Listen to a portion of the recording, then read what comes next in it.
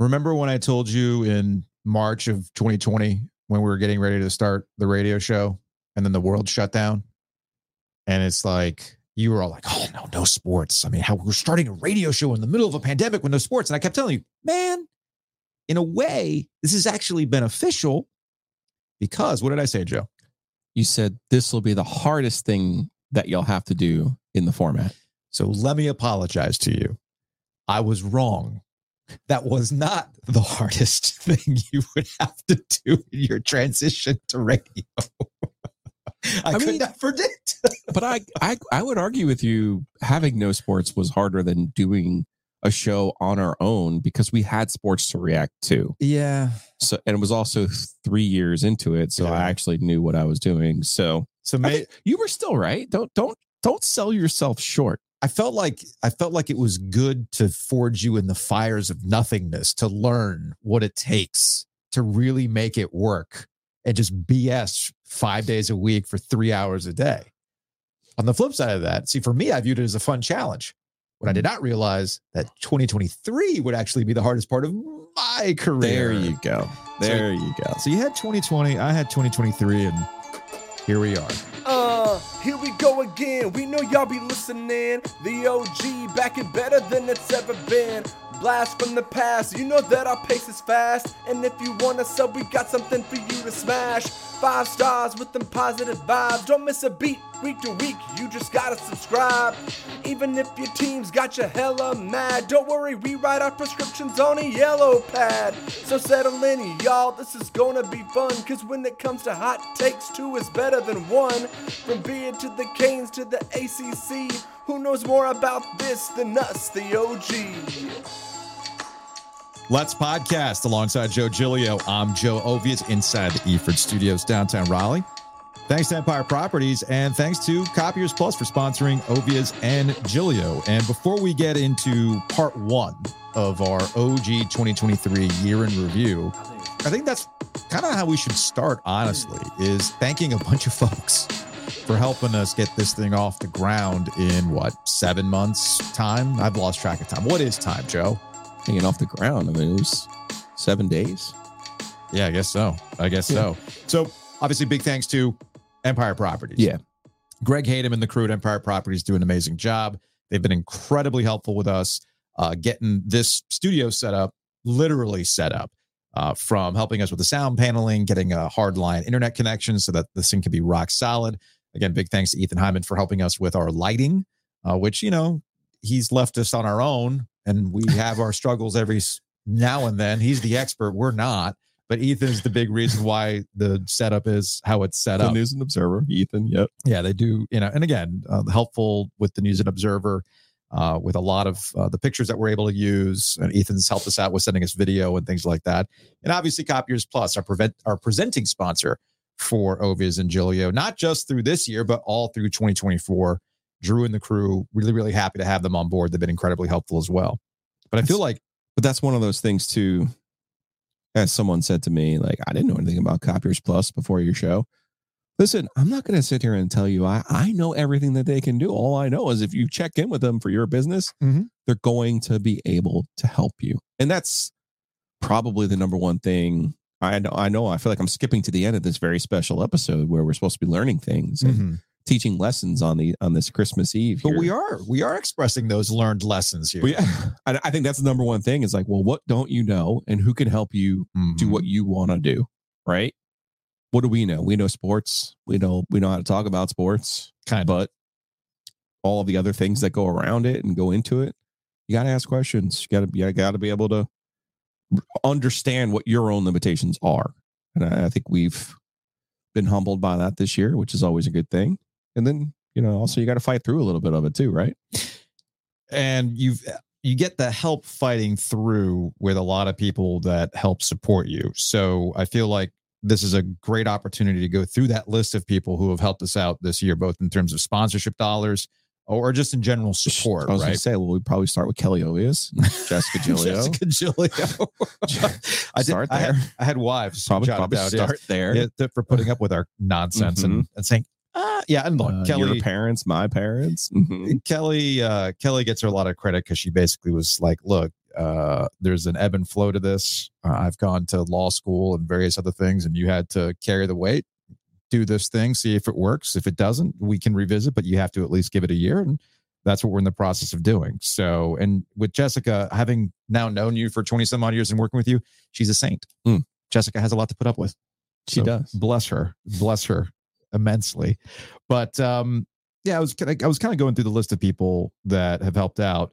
Anna over at Sound Off for helping us out with the graphics and being incredibly just proactive about stuff too. She's like, hey, you might want to do this. Oh, and hey, you want some stickers? And oh, hey, you want these cups? Like all that kind of stuff has been a lot of fun to get through. And again, with a lot of the graphics help, Anna over at Sound Off has been incredibly helpful for that.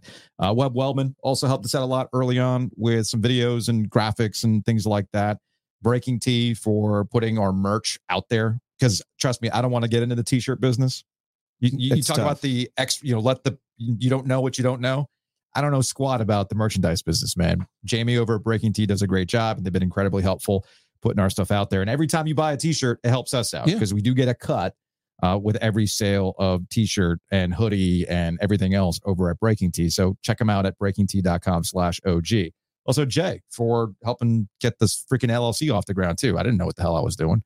So big help for him. He was incredibly helpful as well. Dimitri and Lauren Brownlow for helping us out with the podcast, doing their own podcast. Dimitri's been doing a lot of behind the scenes stuff with our OG Media Survey and some other initiatives that we've got coming up in 2024. And then, of course, you got our sponsors. Hayes being the OG at Mosquito Authority and Pest Authority. Anthony over at Oakland Pizza Box. I don't think he hesitated when we got this thing going, right? No, I mean, the most rewarding thing for me has been the number of businesses that we've always enjoyed and being able to share that with our audience who, while we're thanking people, the group that followed us literally from day one. Yes. We can't do any of this without them because we never sold a single ad on this program based on numbers. No. Not one. No. Even though we have great numbers, we have not sold a single ad based on that. It's all been based on the way that our audience A, followed us, and B, has been vocal on social media in supporting all of the businesses that we love. That's the best part. Like I'm not like Anthony's not paying us to go eat there. Like we were already going there. And now people are like, wow, that pizza is amazing. You're right. Wings Over, Ryan over at Wings Over, like their wings are totally and completely legitimate. And people are like, well, maybe, and maybe it's in a location on Hillsborough Street. We're like, I don't know. Then you go over there and you're like, oh, whoa, these are totally and completely legit. So for me, Butcher's Market, I could probably just go down the whole list, but those are the ones that are the most satisfying to me. And because you're like, oh, wait a second, these things are really, really good. And these guys, the way that we talk about these things, like I'm not smart enough to fake anything. Yeah. I'm not good enough to fake anything. Yeah, and also you have some of our sponsors like Breeze Through, Adam over at Breeze Through from the jump, reaching out to us. Yeah. Not us going, hey, whatever. Adam, listening for a long time, sees what we're trying to do. I want to be a part of that. Want to help you guys out. He has been rock steady with his contributions, not just financially with helping this podcast, but also, like, I'm not making this up. When we did the live show from the Breeze Through after the Carolina State game, my dude is running Ethernet cable out of the office, through the car wash, out to the parking lot, so we can do this thing with a table and everything else, right? Like Adam has gone above and beyond over at Breeze Through to help us out. He's the same way. Bennett listens to the show and says, I know where that hotline's supposed to be. Well, yeah, real quick story on that one, because I remember the first show that we did, the second show that we did, we talked to Trip Tracy. Trip Tracy was technically the first guest on this podcast. And I almost slipped, it was like joining us on the, oh, wait, we don't have a hotline sponsor. And Bennett immediately reached out like, we can make that work. So we can make that work, right? So yeah, Easter Automotive Group has been absolutely fantastic in helping us out there. Whitaker and Hamer from the jump. And Whitaker and Hamer, the crew over there, putting us in contact with other people too, like Hometown Realty, who has been on and been helping us out from there. Homefield, they reached out. Homefield Apparel, again, another one of those situations where the blip occurs, people are sending messages, XYZ, and I got the crew over at Homefield saying, hey, man, now that you guys are in podcast form, let's work something out. You know, you've been doing this for a long time. You get what we try to do. You buy the merch. Your audience gets what we're trying to do. Let's make that work. Home field jumped on. And, you know, guys like Adam Eshbaum, Wayne Holt over with the 919 Vice podcast, but also running graffiti. And they've been a good location for some of our whimsical things that we want to do, including some upcoming stuff in 2024 that I'm excited about. So there's just a lot of stuff that's been going on. Matt Davis over at State Farm. Again, that's another kind of like I want to say an odd fit, but clearly Matt wants to help us out. And with State Farm, and of course Groove Wagon, Riley over at Groove Wagon for a little bit there too, trying to get our fantasy football stuff off the ground. Did he help you out, by the way, with your fantasy draft? Riley is someone I hope to get back to us. He's had some family issues, so that wasn't, and then we have other groups, Jim Roberts. Speaking of guys who listen to the show, was like, hey, would like to help you out our first month. That was great. Yeah, over at NEW and then in Wilmington. Oak City Sports Cards, I still owe them for a couple of different things, but they were one of the first ones who specifically said to us, like, yeah, we advertised on the other thing because of you, not because of the other thing. So I'm forever. I said to Katie, I'm like, I might give you a discount for that. And she's like, don't do that.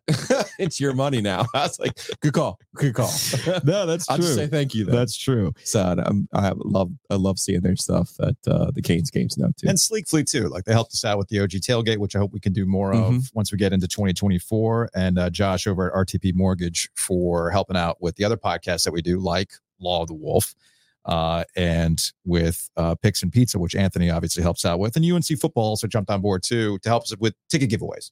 Our greatest accomplishment, yes, getting UNC football to sponsor us and give us tickets to give to listeners. I would probably need to point to the passer to Intrepid, but shout out to Caroline, for doing that. So there's a lot of people to thank.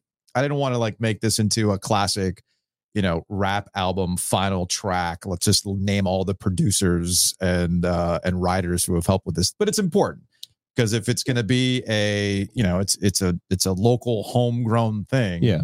Well, you need that local homegrown support, and everybody that we've named is here and helping. Yes. I got one more, Ken, because there's no raffle without the bourbon. No.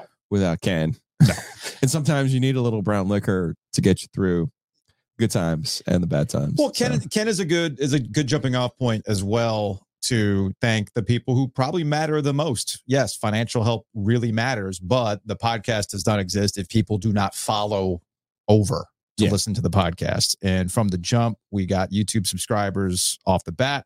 We brought a huge audience over to the podcast that easily could have dropped off after the curiosity went away. Like, oh, what are these guys doing? Blah, blah, blah, blah, blah. And no, the audience is stuck with us, and there's been growth month to month, which has been great to see. And finally, Joe, I have to thank you. Ooh, because look, it's sentimental on me now. Oh, I'll get sentimental. I might even cry on the podcast. It's a Christmas miracle. No crying. It's a Christmas miracle. But no, seriously, and you know this. I'm not telling you anything you don't know, but the audience might not know this. I was gonna go away, man. I was gonna drop off the grid for a bit. In fairness, you had more time. I did. Off. I did. Yes. I did. In fairness. But I was very much in a mode of, you know what, man? I did this for a long time. I need a break. And my initial plan was to just take the summer and figure out what I was going to do next. But you pushed me. You said, no, we got to do this now. Let's get on it. It's all good. And we powered through. And 7 days later, got the podcast going. Yeah. Which but now a big part of that is all these other people. Greg, in particular, hate him being like, "Let's go." I got a spot for it. I was going to say, let's go. I can't repeat what Greg told us. No, cannot. But it's been a lot of fun to do. It's been challenging, but it's also been a lot of fun. You want to start this countdown? I'm ready. Let's start this countdown. We got great production for this, or is this just you going number 8? I like that. I was going to put some production together, but you know what? That actually sounds better. You want to do that with every number? I'll try to come up with a good one for each one.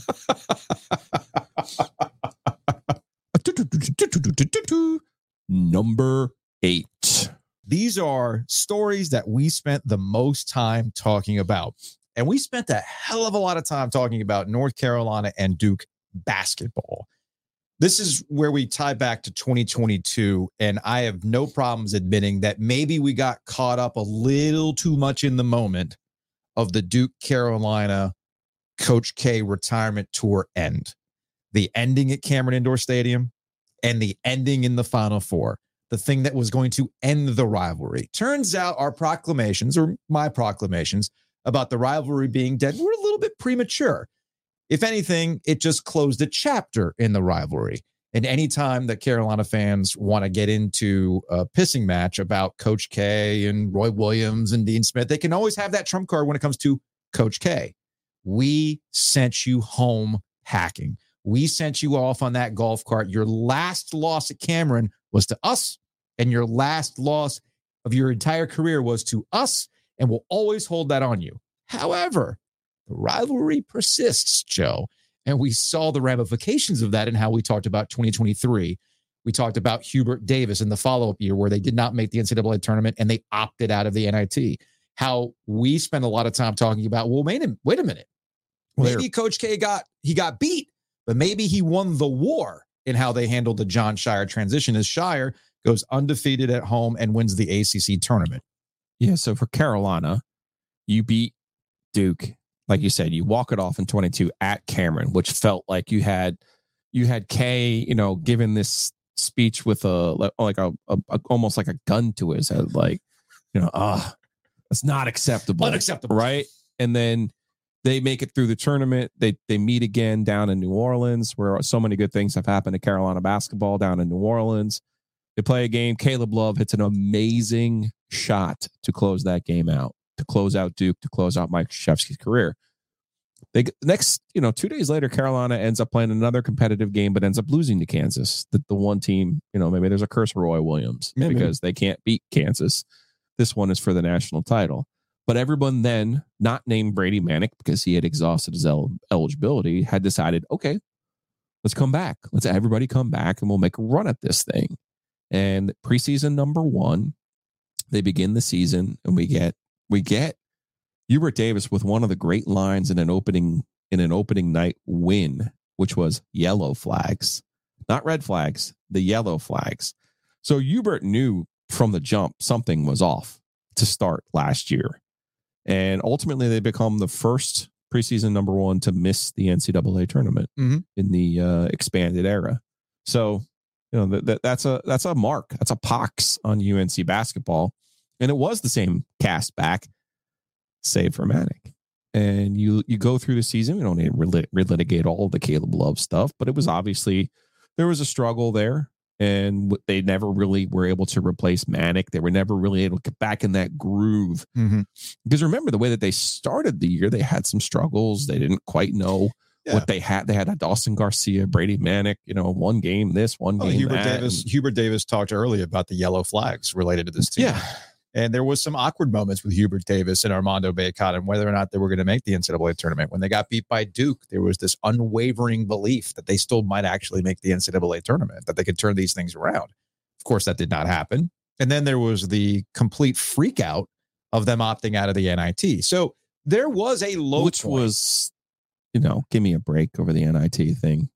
In what sense? Well, they have just as Drake May doesn't want to play in the bowl game. Stop.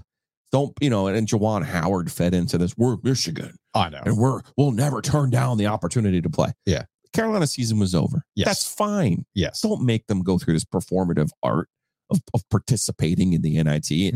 And fan bases like States and some others like tutting Carolina for not, wanting to compete. Stop. People wanted an NIT the same way. What they wanted was an NIT walk of shame. That's what people wanted to see. Let's be honest about what that angst over not going to the NIT was about.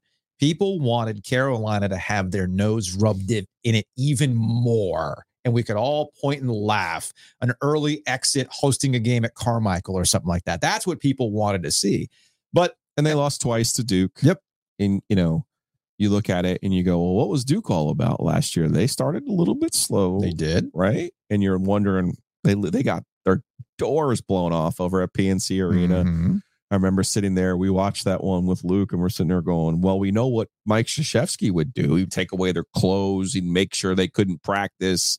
We would get a whole, we knew what the reaction would be. Even in real time, I had asked Shire in the post game, okay, well, how do you react to this one? What do you try to do? And what we saw was Shire recompose and figure out the parts and win an ACC title last year for Duke. And you might say, as a Duke or a Carolina fan, the ACC title is not the standard. It's often not even celebrated, much to the lament of Mike Krzyzewski and Roy Williams. But the truth of the matter is, last year, if Jon Scheyer winning the ACC in his first year was a big deal. It was. And I enjoyed the way that they embraced it. And I enjoyed, as you called it, the revenge tour once they got to Greensboro. Oh, Virginia. Oh, you got us on a bogus call? Huh. Miami. You thought you got the best of us? I don't think so. So I enjoyed the way that they kind of marched through that. And then, they came up short in the NCAA tournament. And here we are back in the same cycle, right? Because now we've got the pressure on Duke. Yep. With much of the same parts back from last year. And, the preseason favorite and all that goes with that. But it's, time keeps moving on. Time keeps moving on. This only proves my axiom, though, which is you don't get to write your own ending. Mike Krzyzewski, we talked to Mike Krzyzewski. I remember it was very awkward because he didn't want to do Radio Row. No. So we went and we talked to him. He said, meet me up in this hotel room. I mean, we were waiting. We had our things set up. We were all ready to go. We had a great conversation. We always do. Great conversation. We always do. It was a great conversation. But he explained to us his military background. He explained to us almost like Apple. Like, this is how businesses do this. You don't just step aside and all of a sudden one person replaces you without any of your input or any of your expertise. So Mike Krzyzewski absolutely sacrificed the battle. And it was never necessarily, you got to remember with Mike Krzyzewski, it's not necessarily about Carolina. To me, a lot of it was about how his mentor went out, Bobby Knight, and the way that the Indiana basketball program collapsed afterwards. You got to remember with Mike Krzyzewski, it's not just about Carolina. It's not just about his mentor. It's about everything in college basketball, because that's his goal, is to be the greatest. And what better way could you cement your legacy as the greatest than to prove that the dynasty can go on and on and on? And because it looked like Duke might have gotten it right in their transition, there was this existential crisis that took place in Chapel Hill that ties back to skipping out on the NIT and then the transfers that occurred. A lot of people leaving the program, guys that didn't get a lot of playing time under Hubert Davis. And there were some serious questions as to how much longer Hubert Davis was going to get at North Carolina, but he remade the roster. Which is wild. I get that, but there was a lot of pressure. There's a different standard. There was a lot of pressure on Hubert Davis to get this thing turned around quick after the way last year went. And it started with a roster makeover. And there was some what are we doing here, UNC? Like, who are you bringing in? What's the idea? And it all came together when Elliot Cadeau reclassified. And you and I were out at a golf tournament. We were at the at Raleigh Country Club for the Rex, the Rex Hospital Open. UNC Health Champion. Thank you. Yes. And Elliot Cadeau, the news came out that he was going to reclassify. And that's when the light bulb went on for, I see what Hubert Davis is trying to do. This is about running the offense a little bit more like how it used to be at UNC. Getting RJ Davis off the ball so he could be a playmaker. Allowing Armando Bacot to be fed, which is something that Caleb Love just did not do. Sometimes it would be a black hole. The ball would go there and it would never come out. And getting some complementary guys to nail shots, hit shots. Harrison Ingram has been a huge addition. So, in the early going. And then you flip it back over to Duke, right? You like to call the Duke thing with Jon Scheyer year one the freebie. All right.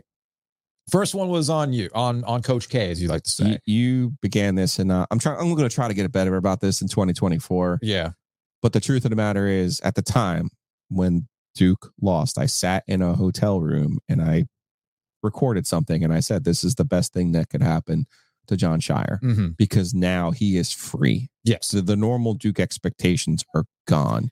You've been gutted, you've been razed to the ground, and now you get a chance to just go to work. And obviously, the worm turned a little bit. Bit. And we talked to Jon Scheyer at ACC Tip-Off back in October, and you asked him, like, hey, Now it's back to expectations, and you're going to have a number one next to your name, and you're seeing with the slow start at Duke how people are saying, whoa, okay, what's going on here? But I thought Jon Scheyer handled it as a guy who's been through the cooker. He's handled it pretty well.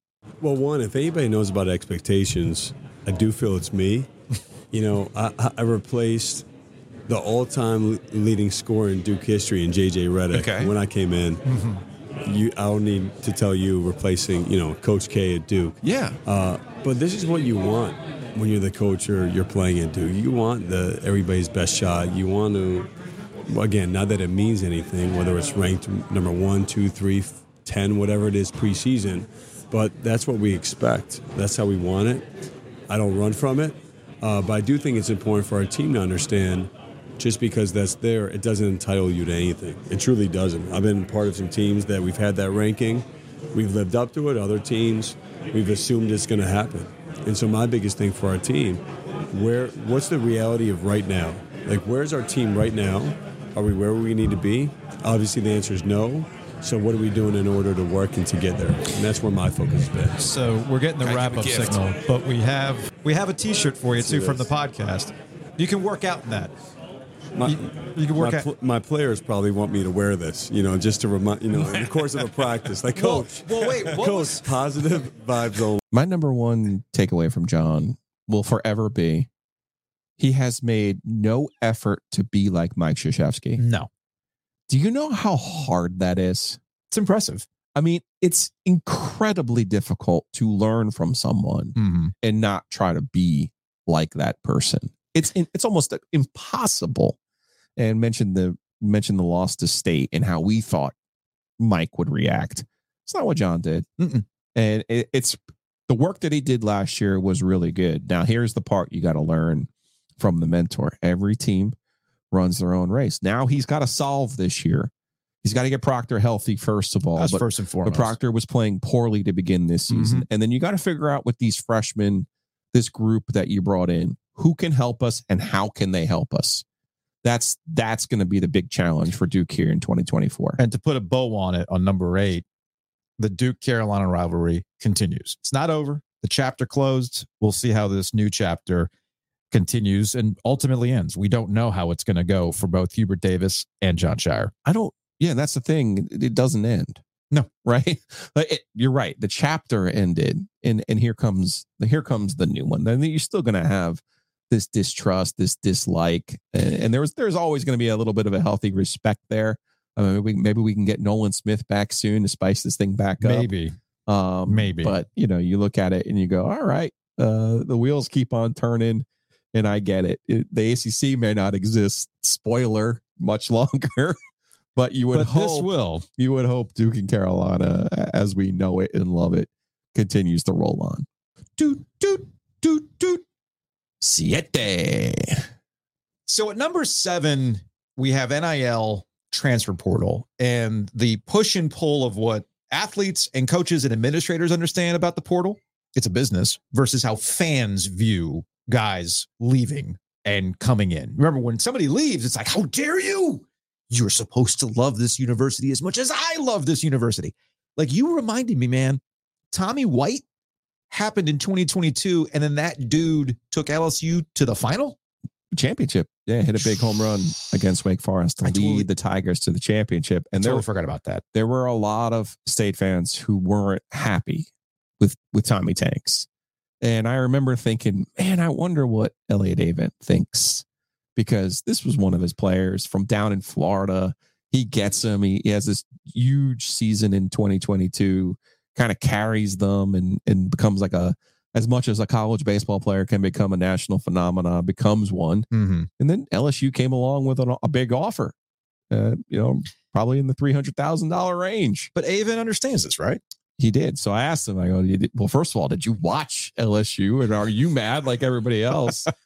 And, I don't know why I was surprised because I know Elliott fairly well, but this was his answer.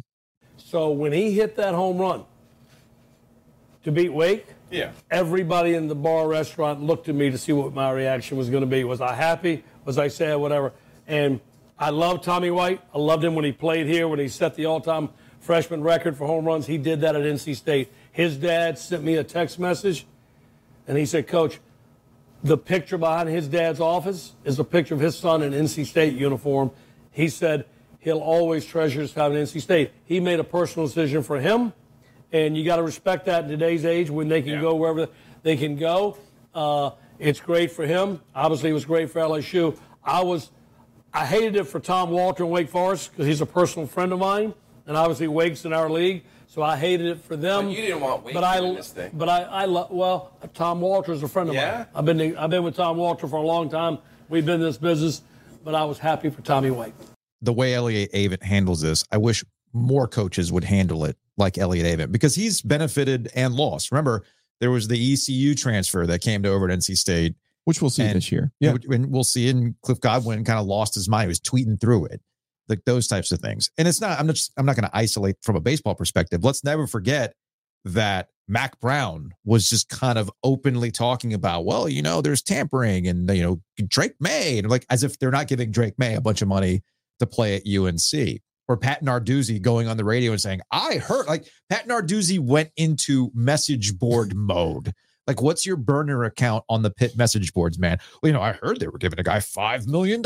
Like, what are we doing here? You bash the media for doing this reckless speculation when you are engaging in it in yourself because you don't know how to handle the business aspect of it. And it continues to transform how we talk about college athletics.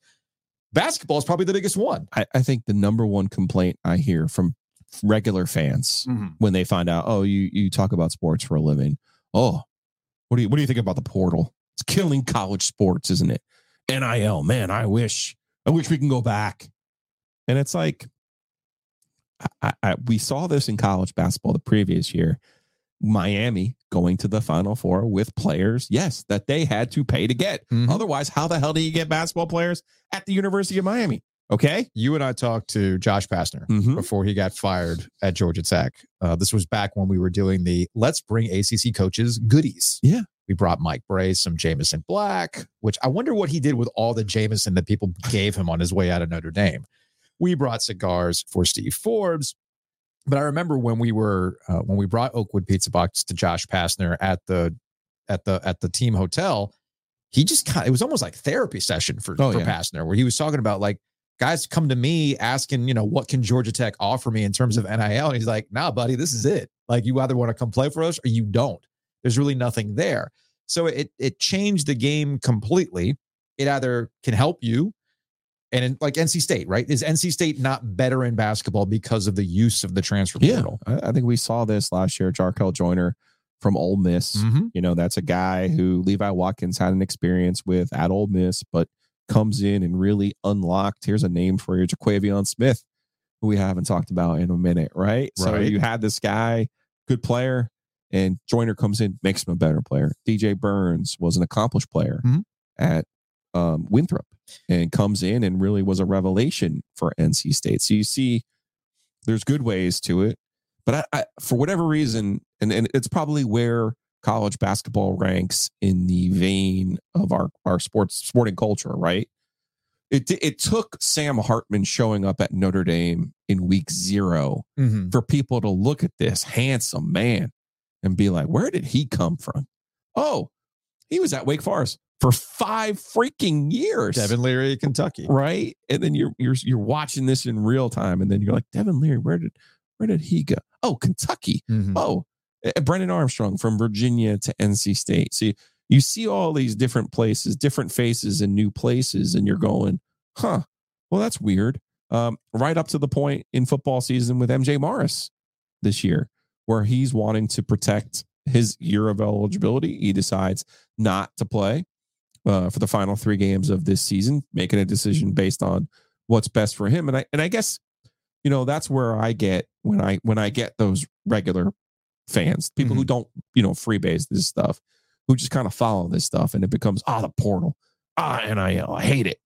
And it's like, well, I mean, they're just trying to get a piece of the action here. Yeah, man. And there's solutions to this, by the way. There are solutions. There are solutions to this. Actually making them employees and paying them. That would help. Is one of the bigger solutions. But I look at it and I go, why are we begrudging people the right to try to better their situation? Now, we can get into different arguments about MJ Morris. We can get into different arguments about Sam Hartman going to Notre Dame and now Riley Leonard going to Notre Dame. But I do think there is a reality to it that I think the sooner you square it, the better off you're going to be, and the more you're going to understand. Like Michael Penix this year leading Washington in his second year, in Indiana transfer, leading them.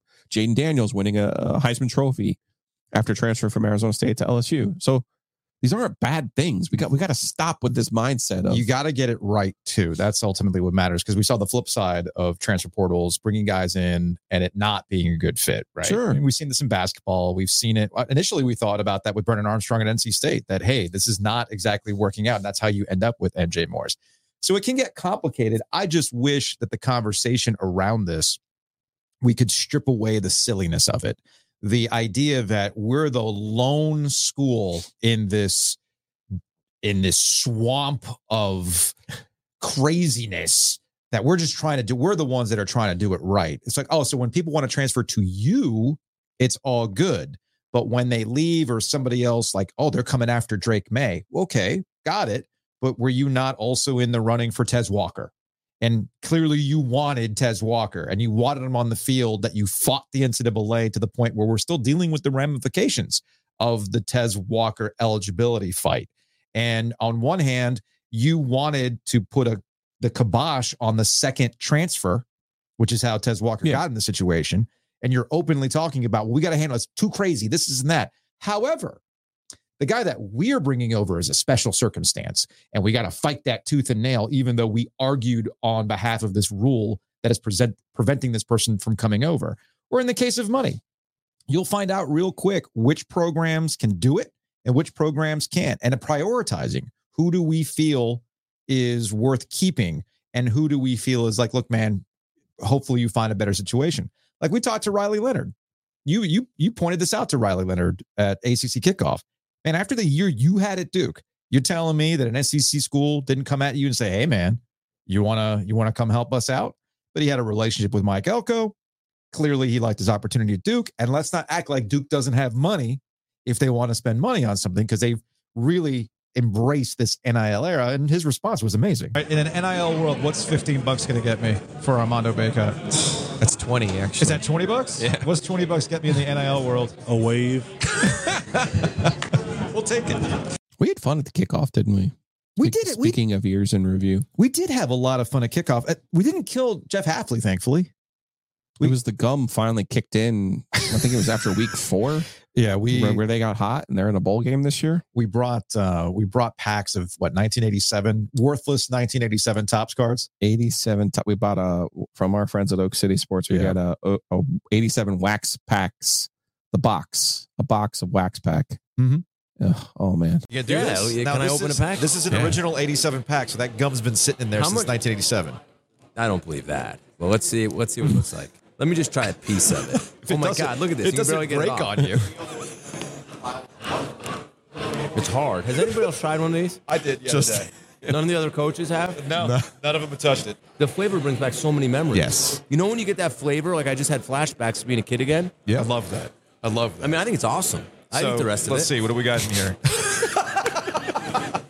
Now, it melts in your mouth now, so there's nothing to chew on. Yeah. And I hope if anything happens to me tonight, at least you can tell the doctors We know why. I probably should have had you sign the waiver. We know There's no waiver, so then we're coming But you're from New Jersey. Yeah. So. So the story of NIL and the portal, that also is one that's not going to end. There's going to be more iterations of this. And again, you and I both understand that there's a way to solve a lot of these problems, and it comes down to consideration. I was actually arguing with a colleague of ours yesterday as of this recording, and mad about they got to do something about NIL and the bowl games. Like this, I mean, you just paid this guy to come play for your school. Now they're opting out of the bowl games. Like, how do you let that happen? I'm like, is it an actual contract?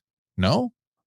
Then buyer beware, man. Buyer beware. That's the part we need to get to the next iteration. And I do believe that it needs to be the schools paying the players. And when I say paying them, I'm saying they need to share in the revenue that they're help generating for that school. Why we're ignoring the Supreme Court in what they told college sports and their member institutions, I'm not quite sure, because all we have right now is a tax on the fans. That's what NIL is right now, to the point where you got Dave Doran after they beat Carolina being like, hey, we need money. You want to celebrate? Give us money right now. You want KC to come back next year? Here's a stick up. Let's do it. I know you're excited, but pay up. So, and I get it. I understand he better ask for it when the getting's good. Let's talk about 6, baby. Let's talk about you and me. Let's talk about all the good things and the bad things that may be. Let's talk about 6. There were a lot of things that we were going to talk about with Mike Elko. You remember, we were going to play video games with Mike Elko.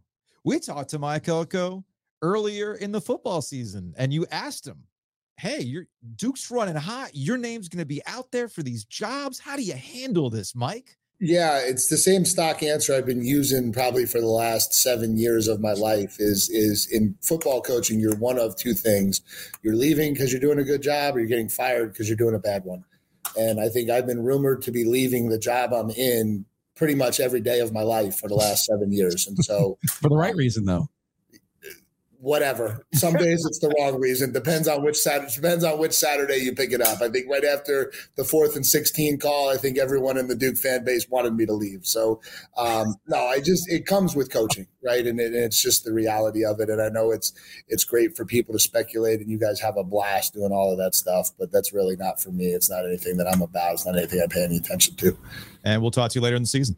Yeah, appreciate you guys. I'm still waiting for our baseball stars match. I still have the TV ready to go. Look, I come out by you? That in the off season, that is still on the docket. Okay. I talked to Art about that, and I am ready. I have the game, just so you know. I have the game. I got to practice. And I have the Nintendo system. We just have to figure out when we do it. So this sounds a lot like late January content if you're not on the That's a good timing. January, February during the dead period, that seems to fit really well. All right. Well, we got you on record. We're going to make this happen. Which also means you're going to be at Duke. So we will talk to you later. Thanks, guys. Appreciate you having me on. Well, it's December. I don't think we're going to be talking to Mike in January, are we? I mean, I could ask. You think I should go through the Texas A&M SID and see if we can hook up with Mike Elko? I'm going to stop assuming things about my friend from New Jersey. But, if he would let us come down to College Station, I could see that being in the budget somewhere. Sure. Potentially. Yeah, maybe not. There is StreamYard. Yeah. Actually, I don't know if I want to go to College Station, man. It might change you. Well, the last people from North Carolina went there were App State. They were fine. Good point.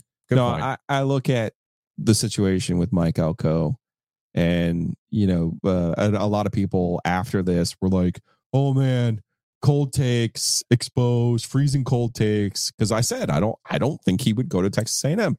And if Mark Stoops did the right thing and got out of Kentucky and took the money from Texas A&M, we would be having a completely different conversation. So if Texas A&M, my understanding, if Texas A&M didn't try to lowball the guy, or like make it financially work for him in that particular situation, because I think Mark Stoops understands you go to Texas A&M because that's going to be your last stop. Yeah, and that was always our question about Mike Elko and Texas A&M, right? It would have thought. Our thought process was not wrong in the sense that Mike Elko was going to have better opportunities than Texas A&M because the last coach to leave Texas A&M for a better job without being fired was 1957 Bear Bryant. Yeah. Okay. So and plus now you have Texas and Oklahoma, who they had been separate from when Texas A&M had been part of the SEC, and those two schools weren't. Here come your old friends, and by friends I mean the people that you hate the most. Back into making your life miserable. So they had an opportunity. They had a window. They could not make the most of it. And Jimbo Fisher gets fired, and everyone knows the amount they still owe Jimbo Fisher. So, you get into this little bit of a contract squabble with Stoops, who I think would have taken the job, everything else being equal. And now all of a sudden they circle back to Mike Elko, and they gave him a better offer than they had initially. In their initial conversations with him. And Mike Elko is a smart hire for Texas A&M. You mentioned Texas coming in. You know that Texas coming to the SEC completely changes the dynamics around your recruiting again. Yes. And you have to find a different identity. And the one thing that made Mike Elko such a revelation at Duke and what made him such a hot commodity is that he instilled an identity into Duke that was around toughness. We're going to go out there, we're going to physically beat you, which is not what you typically see out of a Duke football program. Okay. No better example than the Clemson game in the opener. Yep. And I know people are like, oh, Clemson had all these yards. Guys, Clemson was lucky to score 7 points in the football game. Duke absolutely just smashed them in the mouth on the first series and for the rest of the game. And that is the idea for Texas A&M going forward. Like, we can bring the talent in, but we need the identity, something that Jimbo Fisher was at the tail end of the Florida State time and what we saw throughout Texas A&M, they never really had. So it's a smart hire by Texas A&M. As Bud Elliott and Chip Patterson over at the Cover 3 podcast said, it was a humbled hire for Texas A&M, but ultimately the right hire for Texas A&M. But it does put Duke in a weird spot because Duke had its moment, man. Duke football had its moment. It was a brief. They were 4-0 this year after going 9-4 last year. 4-0 includes the win over Clemson, and then they just curb stomped UConn. Remember, a team that NC State had struggled with. Yes. They get Notre Dame here in Durham with game first day. time ever game days over at Duke. Spotlight, everything was on Duke football. Like, I mean, warm and tinglies all over for everything. Riley Leonard gets hurt at the end of that game. Yes, they beat NC State after an open date, but then here come all of the problems. They end up losing 4 of their last 5 before Elko beats Pitt in the finale, a Pitt team that had quit on the season. So they end up 7-5, and without Riley Leonard. And you're thinking, well, you play your cards right. You come back the next year. This thing's wide open, man. Like this idea that there's some. And Florida State was good this year, but they played Florida State toe to toe. They had a lead in the fourth quarter of that football game, and then of course the injuries didn't help. Leonard got banged up in that game, so there was an opportunity there. Mike made the most of that opportunity. What's remarkable is it was, for the most part, David Cutcliffe's players that he coached up and schemed up and gave this identity of speed, toughness to on the defensive side.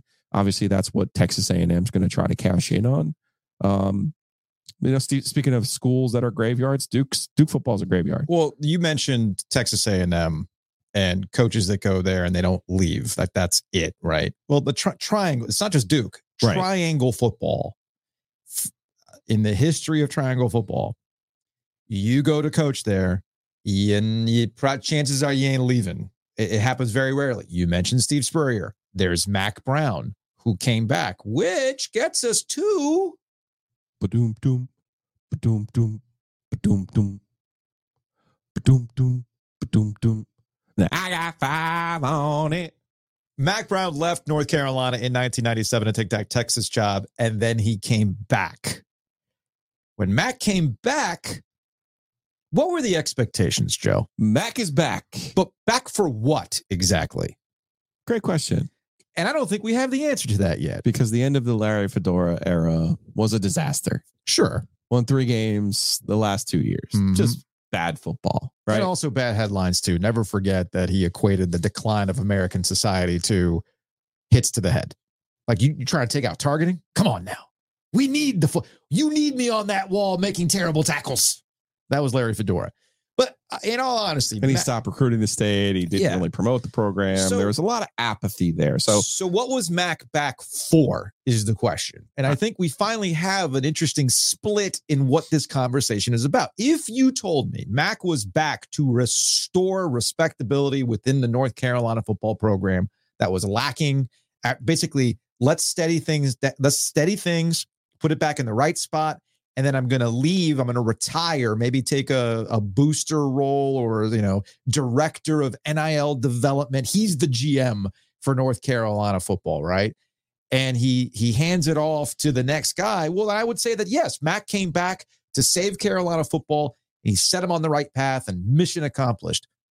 But 5 years into this thing with 2 NFL quarterbacks on your roster, 1 ACC championship game appearance, and several ugly losses to NC State, I'm starting to wonder what exactly has been accomplished for Mac Brown when there doesn't seem to be an heir apparent.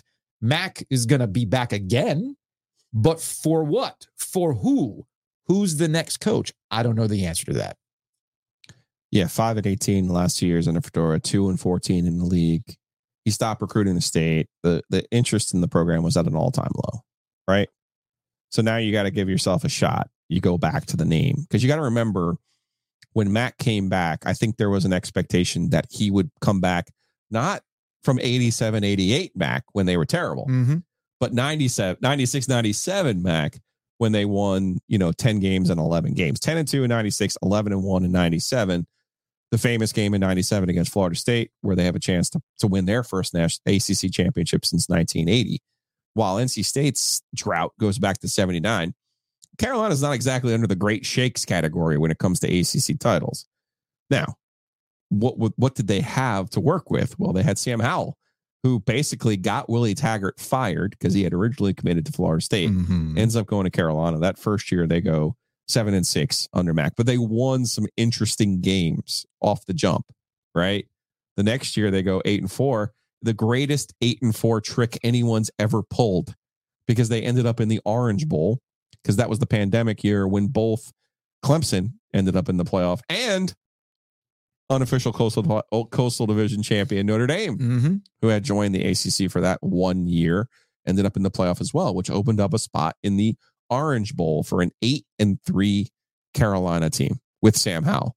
Then Carolina football broke the bowl system for them their first major bowl game since 1951.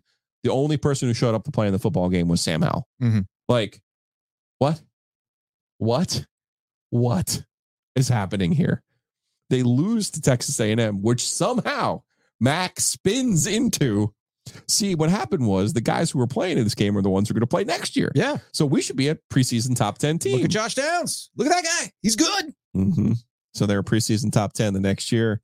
They end up with a losing record, unfinished, unranked, which happens only to who?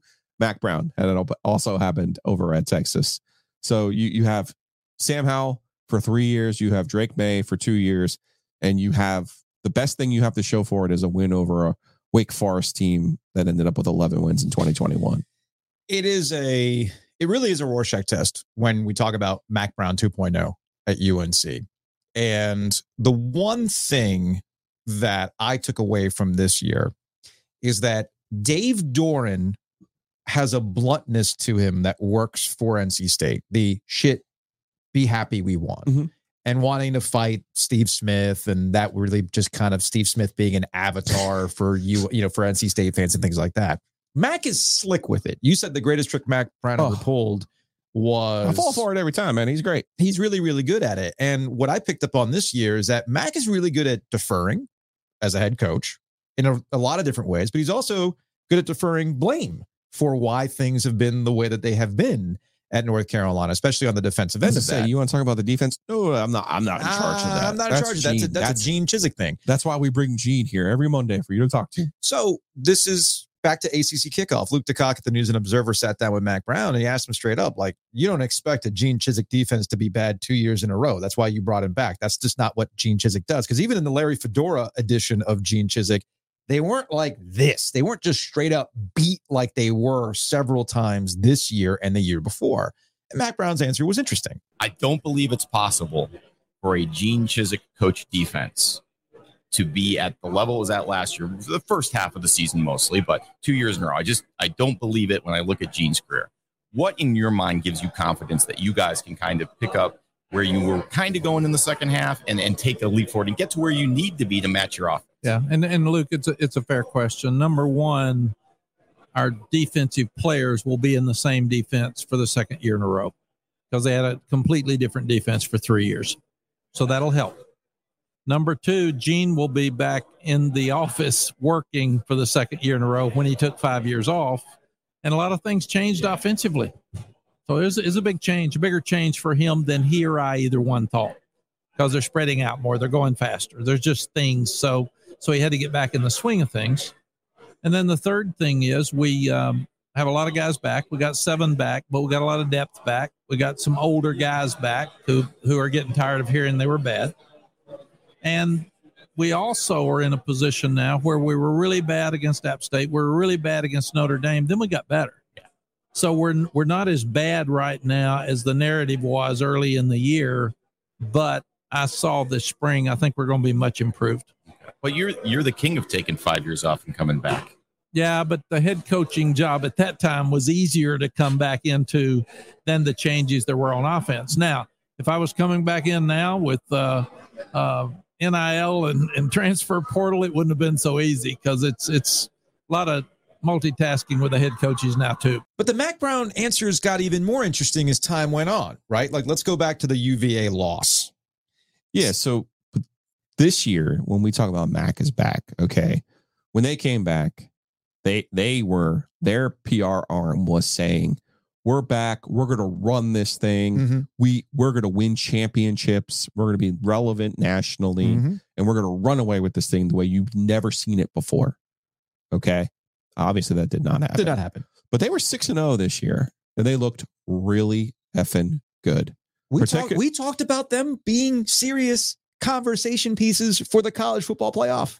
It was in front of them. It was absolutely in front of them. And then to lose to Virginia as a 24-point home favorite. This is a Virginia team that had been struggling through controversy, through, tragedy, and quite frankly, through a lack of talent on the defensive side of the football. And to come to Kenan Stadium as a 24-point dog and then just run the football after falling down. Virginia was down 10 points in the second half of this football game. And it wasn't like, okay, let me go sling this thing around the yard. Let me get Tony Grimes running the wrong way. Let me get a complete defensive breakdown. No, they turned around and handed the ball off and just ran the ball down Carolina's throat and ended up winning 31-27. But it was the crowd. The crowd wasn't great that night, Joe.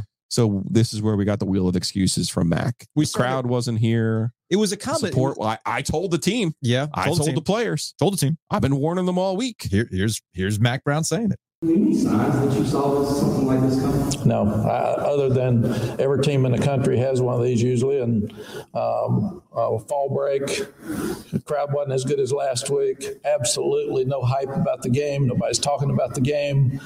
Everybody said we were going to kill them. There's so many boxes that you could check, but I thought we addressed it all week. And we did everything we could do until tonight, I thought, to get it where it needed to be.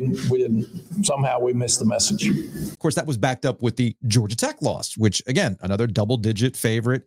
The second and fourth quarters were disasters defensively. Now, they'll try to say, hey, look, we got to keep putting up points and things like that. Fine, I get that. But when Georgia Tech just decides we are going to run it at you, you can't stop us, that is a defensive problem. And Max started to, the wheel of excuses started to actually show cracks in where the season was headed. And the first thing that I thought was interesting from Mac Brown, which continued all the way to the NC State loss, 8 wins is pretty good around here. Hey, we're off to a 6-0 start. That doesn't happen a lot around here. That's why I brought up the Dave Dorn thing. Dave is blunt with it. Man, just be like let's talk about the history of NC State and what we're doing and what we got. Like, man, just be happy. I appreciate that. Mac massages it to a point where it's very Southern. It's a bless your heart type way of cutting you. Yeah. You remember those last 2 years of Fedora. Never mind the first 4 years. Never mind those, which are pretty much 1 for 1 for what we're doing. But let's talk about those last 2 years. Or, hey, let's look at the history of triangle football. Hey, man, 8 wins doesn't happen a lot around here. It's pretty good for around here. But the real eyebrow raiser for you and me was after that Georgia Tech loss. And he talked about the dynamics behind the scenes and how they got to this point. Who was happy? Who wasn't happy? Who's buying in? Who's not buying in? And that's when the red flags really went up. Matt, sort of along the lines of what Jeremiah is asking you, I was thinking about it this is an older group of guys, by and large, that had very ambitious goals for this season. And with the back-to-back losses, some of those goals, move further from reality. As part of your challenge this week, in addition to fixing stuff, just like the motivation, like making sure the motivation doesn't dip or wane, is that part of your plate? Sure, but if you're trying to be the best you can be and you're trying to improve every week and you're trying to play up to a standard, none of that should matter. These are human beings, and obviously there's some disappointment for all of us, but they don't cancel games, they don't cancel the season. There's guys on our team that won 2 games 1 year, and there's fans that didn't show up for 2 games that are bitching about 6 wins. So, that's just part of the deal. You just do the best you can do, trying to explain how 120 guys feel, and if they're excited, if they're disappointed. Some that didn't play are mad because they didn't play. Some that played good are really excited. Some that played bad are blaming coaches. I mean, across the country, that's what happens. It's a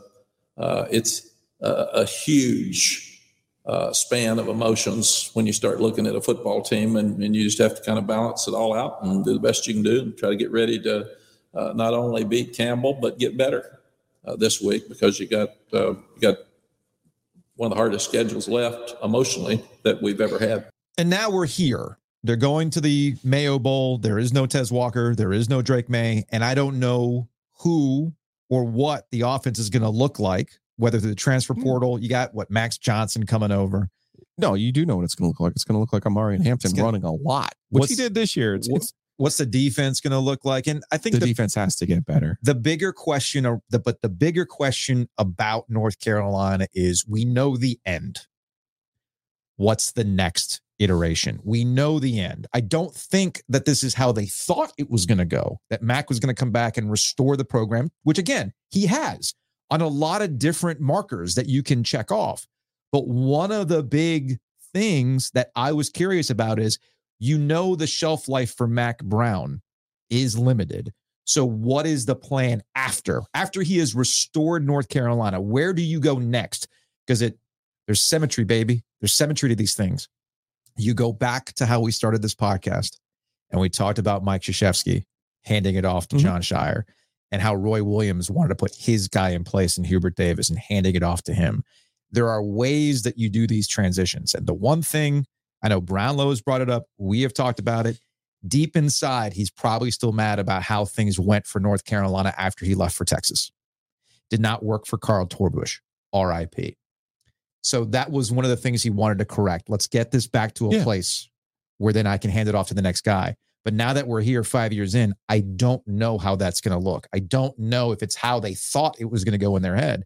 And Bubba Cunningham, if he's still the AD at North Carolina next year, I'll be curious to see how they handle football going forward, because they've tried. They've tried with Butch Davis, and we saw how that played out. I'll be curious to see where they go next. Yeah, the last 2 years have been an indictment of Mac Brown, the way that they've ended. Easily. To lose the last 4 games in 22, and then to lose 4 of the last 6, and, one of them being over Campbell. So what?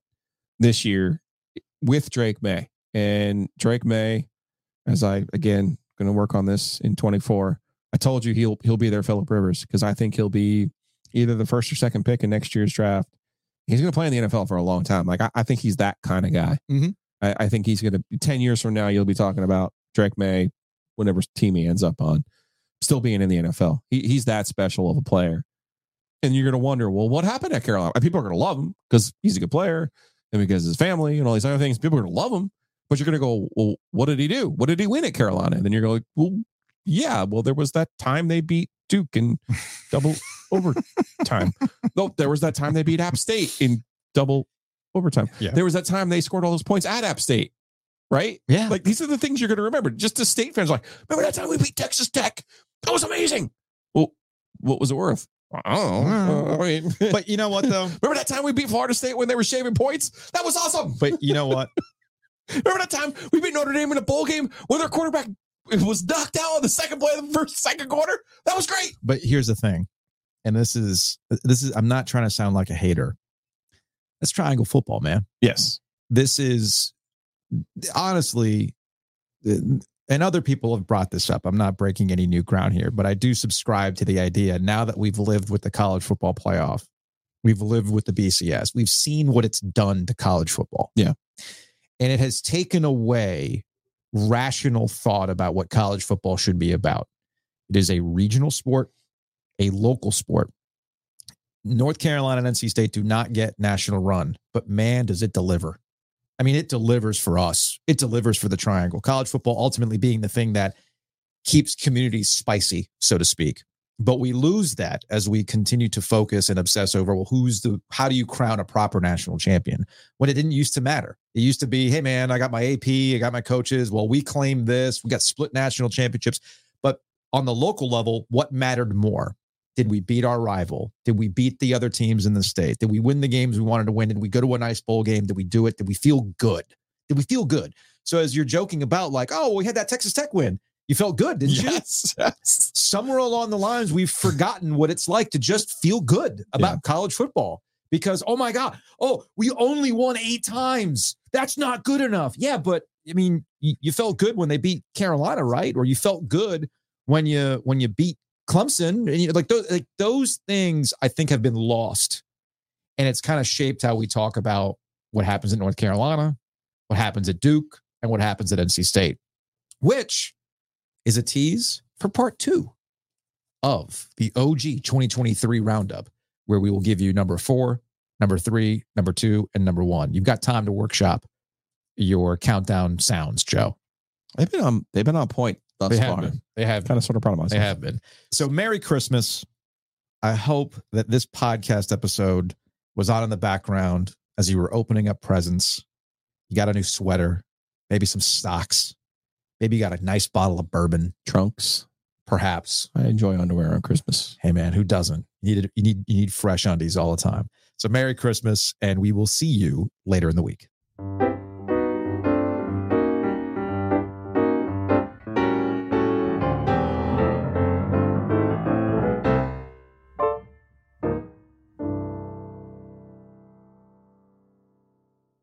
This is the story of the one.